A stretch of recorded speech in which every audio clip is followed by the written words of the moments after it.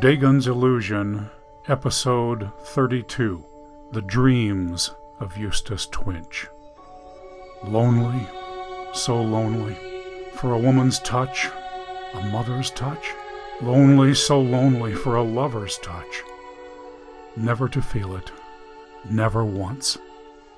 So never, never, not once more, paint a woman again. And that's the way it had been, painting spirits of darkness and light, and when he was angry, painting Dagon. But not women, not girls. Eustace didn't even look at them much. Then, half a year ago, the dream had begun. It wasn't like other dreams. Since he was a child, all the others had been patchworks of lucid nuttiness exploding around him when he closed his eyes. But one night, Eustace had fallen asleep, and his eyes had opened in the city. He had awakened standing beside a silver fountain sculpted into the form of a winged horse rising into the air, and the only sound was the soft splash of water.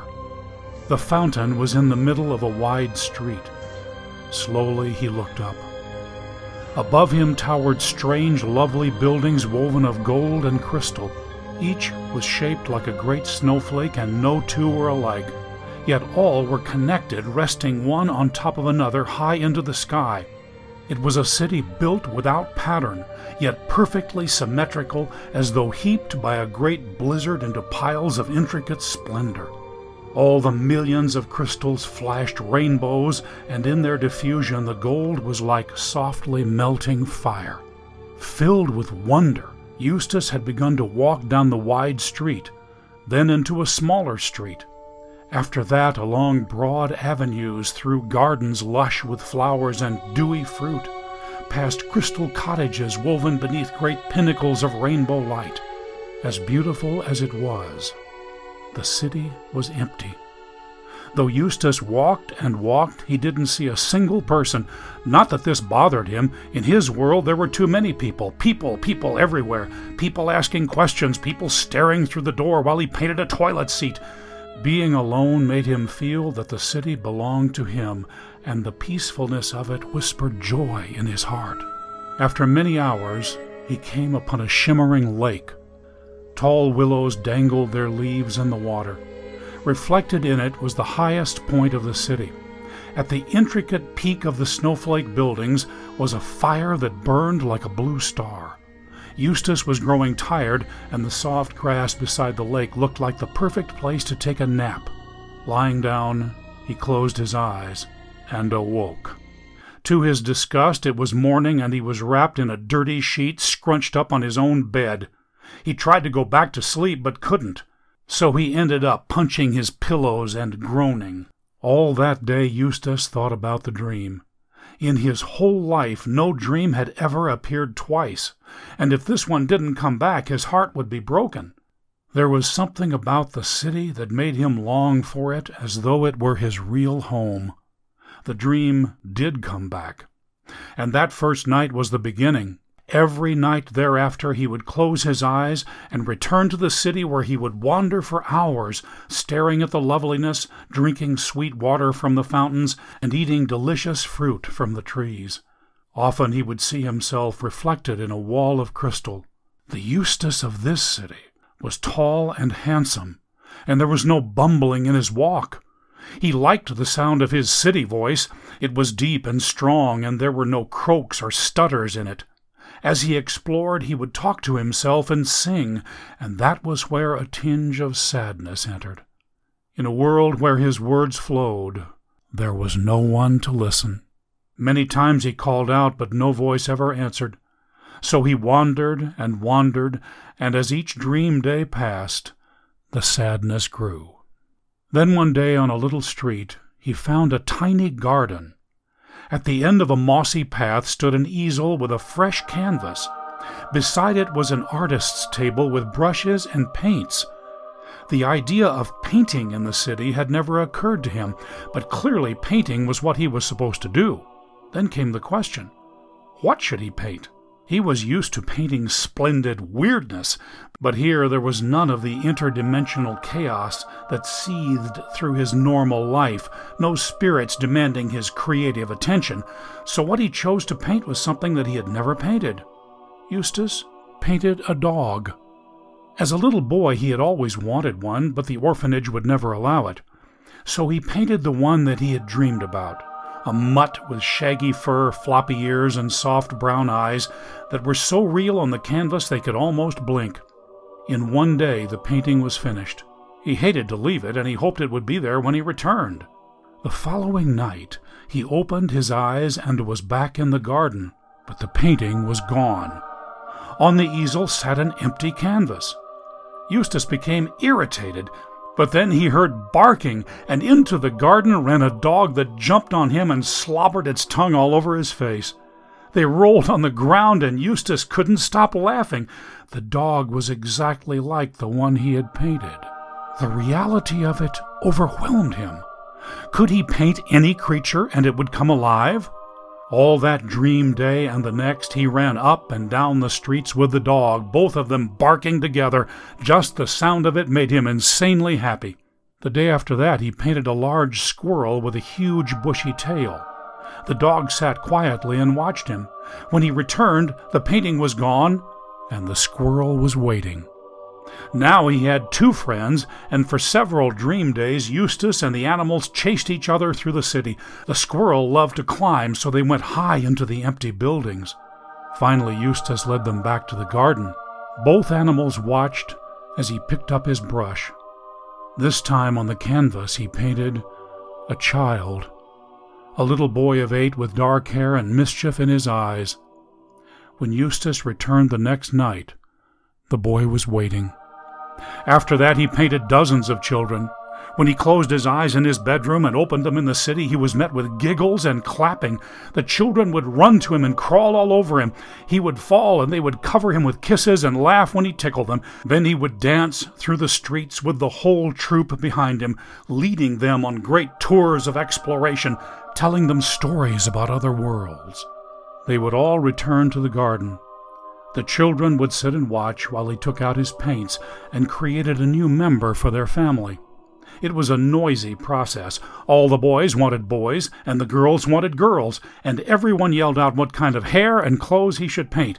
Eustace was very fair in his creations. His children were every size and color, and interspersed with them he painted an array of cats and dogs and parakeets and monkeys, and the city was never quiet again. But he loved the chattering, singing, yelling, chirping, and barking that met him each night upon his return. The children brought him intense joy. In the world of his lumbering body and dull mind, he would never be the father to a single child, but in this dream world, he was the father of 100 who loved him. But then came the day when the children yelled, "No more kids! Paint us a mommy!" In total shock, he had stared at them. While they yelled about what kind of mother they wanted, he stood dumbfounded. Slowly, he turned to the canvas. But he couldn't do it. Day after day he tried, but he couldn't even get the broadest strokes to look right. It was as though all his skills had left him. The children laughed at his pitiful attempts, but wouldn't let him paint anything else. All day long in the real world, Eustace would think about what kind of woman to paint, but trying to imagine her terrified him. Then one night, he awoke in the city, and the children and animals were gone. For hours he had wandered searching for them. Finally he had returned to the garden. A new canvas was on the easel, but this one wasn't empty. Painted on it was the face of a beautiful young woman.